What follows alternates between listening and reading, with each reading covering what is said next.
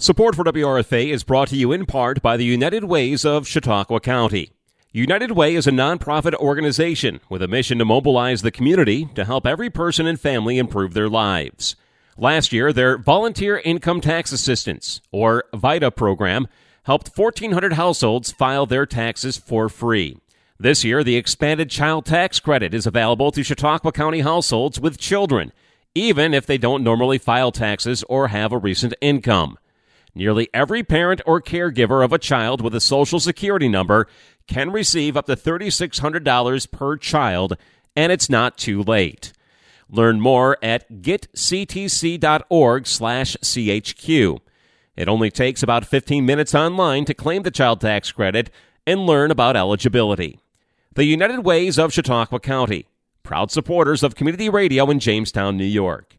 To learn more, visit uascc.org or unitedwayncc.org. You are tuned in to 107.9 WRFA. You're listening to Arts on Fire, and I'm your host, Anthony Merchant. And on this one, I am joined in studio by Julie Rockcastle of the Heron to discuss the Beyond the Blue music series, which kicks off tomorrow, July 16th at the Heron. We're going to talk Beyond the Blue and everything else that is going on. They got a lot of music for the area. So, Julie, how are you today? Busy. Everybody's busy.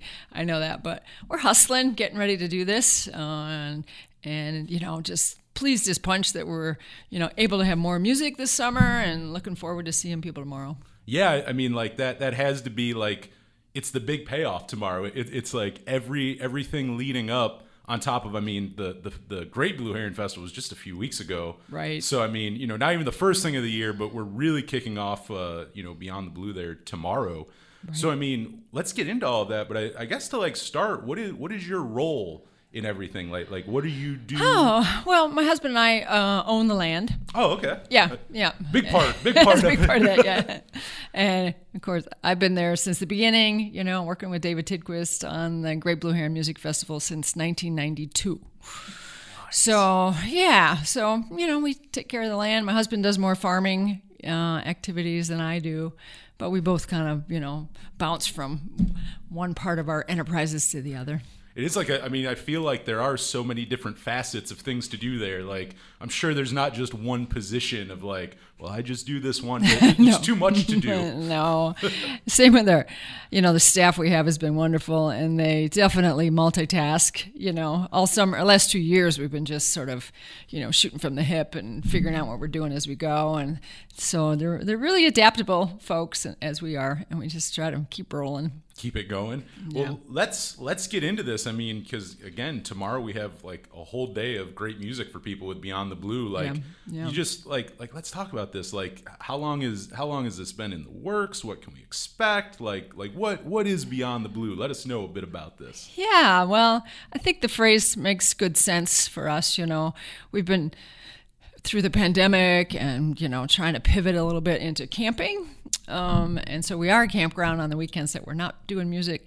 And so, it sort of is a phase for us of new invention and, what is beyond the Great Blue Heron Music Festival for us. So the name came about, in all those brainstorms you have, and thought, that makes really good sense. What is Beyond the Blue for us? And this is what we decided to do this year. We have 4 more music weekends. The first 3 are just one-day musics, like tomorrow. Everything's all one day. And then Labor Day, we have a full 3-day event again.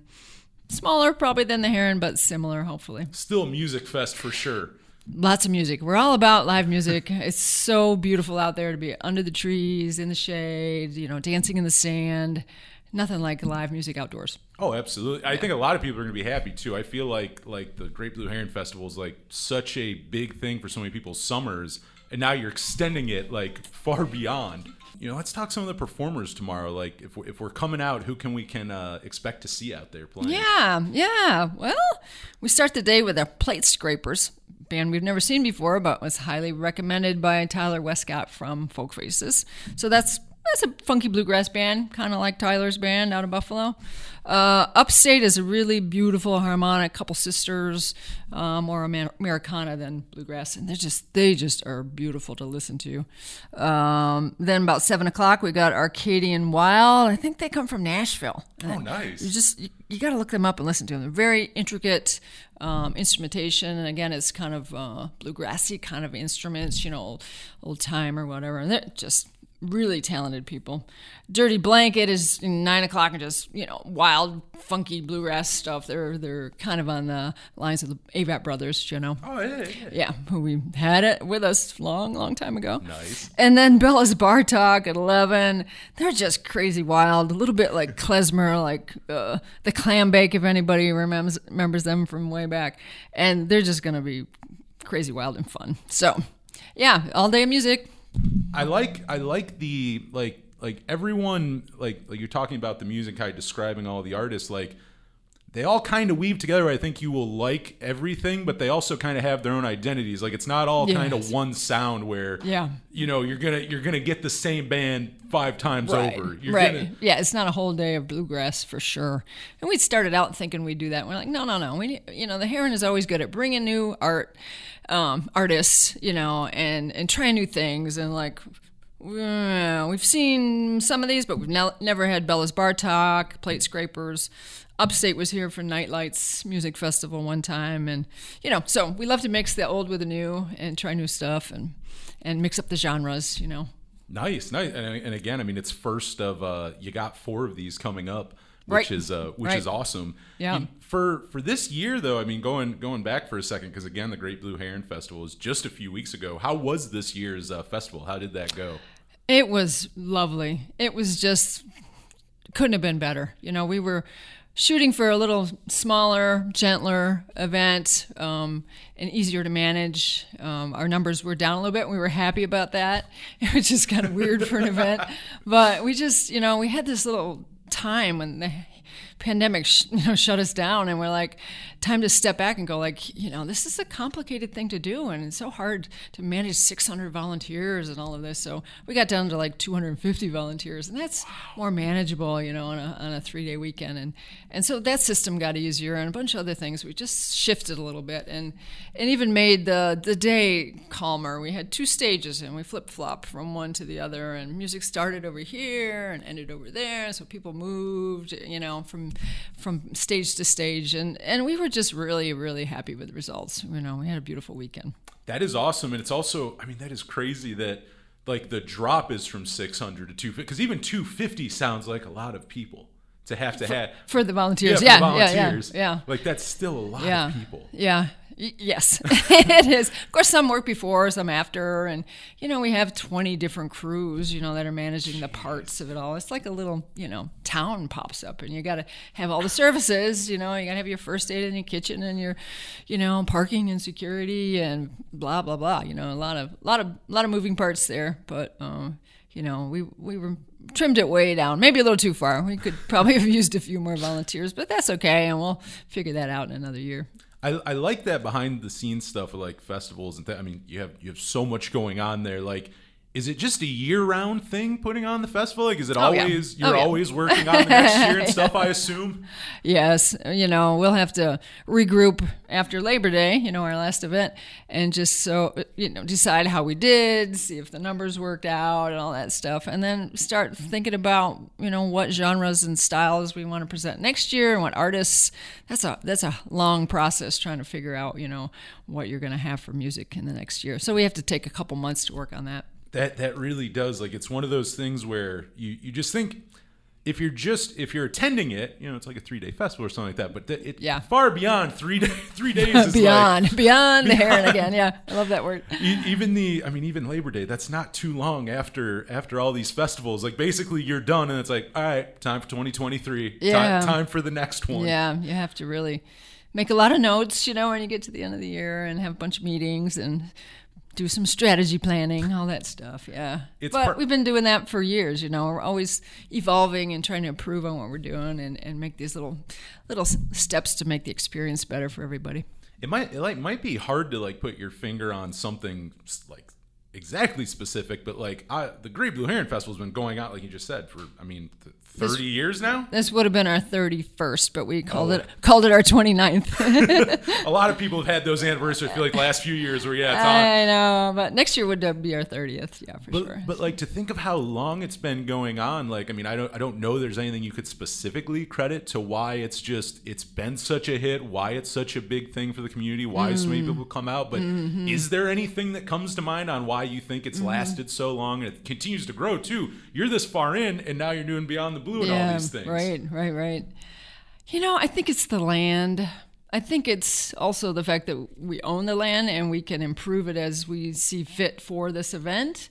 A lot of events got to use downtowns or they got to use a fairground, and they have to bring everything in and set it up and take it away, and we can just keep improving on what's there. And so that makes it really sweet to just add pieces of art or buildings that help us out, and physical spaces we can use in different ways and try things. So I think that's a big part of it. And then, of course, just the energy of the land. I think we hear that over and over and over. This place just feels so special.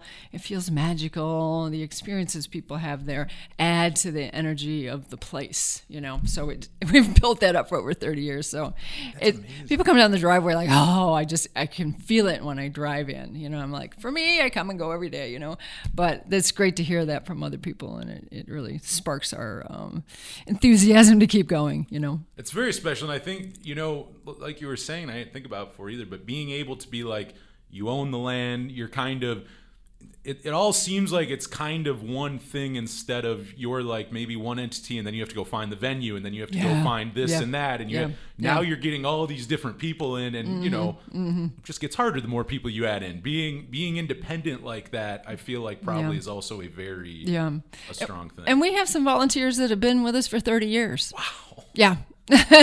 Yeah, or 25 or 20, so they know their pieces, and they, think about, how to get ready for the next one. And so there's a lot of ownership, amongst the crew and the volunteers, that come year after year. On top of these 4 Beyond the Blues coming up, anything else going on around the Heron this summer? Anything else up there we should check out? Yeah, we have the 5K trail run coming up in August. Oh, nice. It's a Sunday in August. I think it's the 15th. That's a benefit. Well, it's going to be a benefit for Lexi and a fund at Jamestown High School. But it's dedicated to Dave McDonald, who's like, rock star guy that we lost a couple years ago from the music and local community. So it's the Dave McDonald 5K trail run. So that's really special. Next weekend, we actually have a horse event. We've been doing some equestrian out there. And there's one lady that's driving the ship on that one. And so you can register to do these horse challenges and trail rides. I think that's next Saturday or Sunday or both. Yeah, so things like that. Of course, there's always the farm store and, coming to just check out our farm products and things like that. Well, hopefully we'll do a little more tours and things with the farm, after we get past all the music.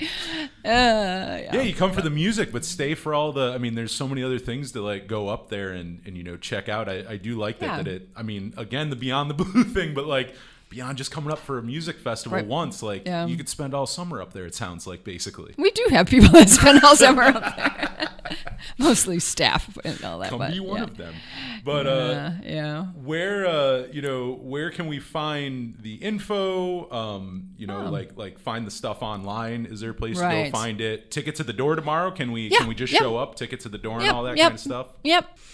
Everything is on either social media, of course, or our website is theheron.org. Yeah, you got to get the org part right. But and that's got all our Airbnb listings and campground stuff and the farm stuff and, sort of one website that covers it all. You'll find everything we've been talking about. You'll find all those events. You'll find all that good stuff. Well, I don't know if the horse thing is there or the race. It's hard to keep the calendar up, but... You'll find most of it. You'll find a lot of stuff on there. You can find a phone number, and then we'll talk about it. Nice. Is there is there anything else we should add? Anything we've forgotten or missed going on? Yeah. Well, just to tell you about Beyond the Blue 2, 3, and 4, the second one is more like a reggae weekend with Giant Panda, Gorilla Dub Squad, and Mosaic Foundation, a bunch of others, along with Keith Secola, who's like Native American Grammy winner, Nice. So we've got like a Native American and reggae thing for that weekend. And the next one is funk. Jim Cotta with the Comb Down, Oregon Fairchild, again, mixing genres, but kind of, putting them together. And then Labor Day just, has a bunch of mixed stuff. Got some dead bands and some bluegrass bands and, a real nice collaboration of things. So. Oh, that's all, like a little bit of everything, kind of bringing together kind of throughout the summer, and then a little it's like smorgasbord. Kind of like every 2 weeks. So, just check our website and plan to come. Theheron.org, right? That's right. Is where we go for all that information. Yes, thank you. Julie, it has been fun talking to you, talking, again, Beyond the Blue, going on tomorrow. You should go get in it's going to be beautiful out. Get in a day of music right up there. Absolutely. Beautiful area, too. You might go back camping or something. Who knows? That's right. Yeah, we got food vendors, and we're serving Big Inlet beer and ciders and stuff. So really all you need is your dancing shoes, or maybe just your bare feet. I don't know. Maybe a chair, Julie, it's been very, very fun talking to you. And again, go check out Beyond the Blue. And you're tuned in to Arts on Fire right here on 107.9 WRFA.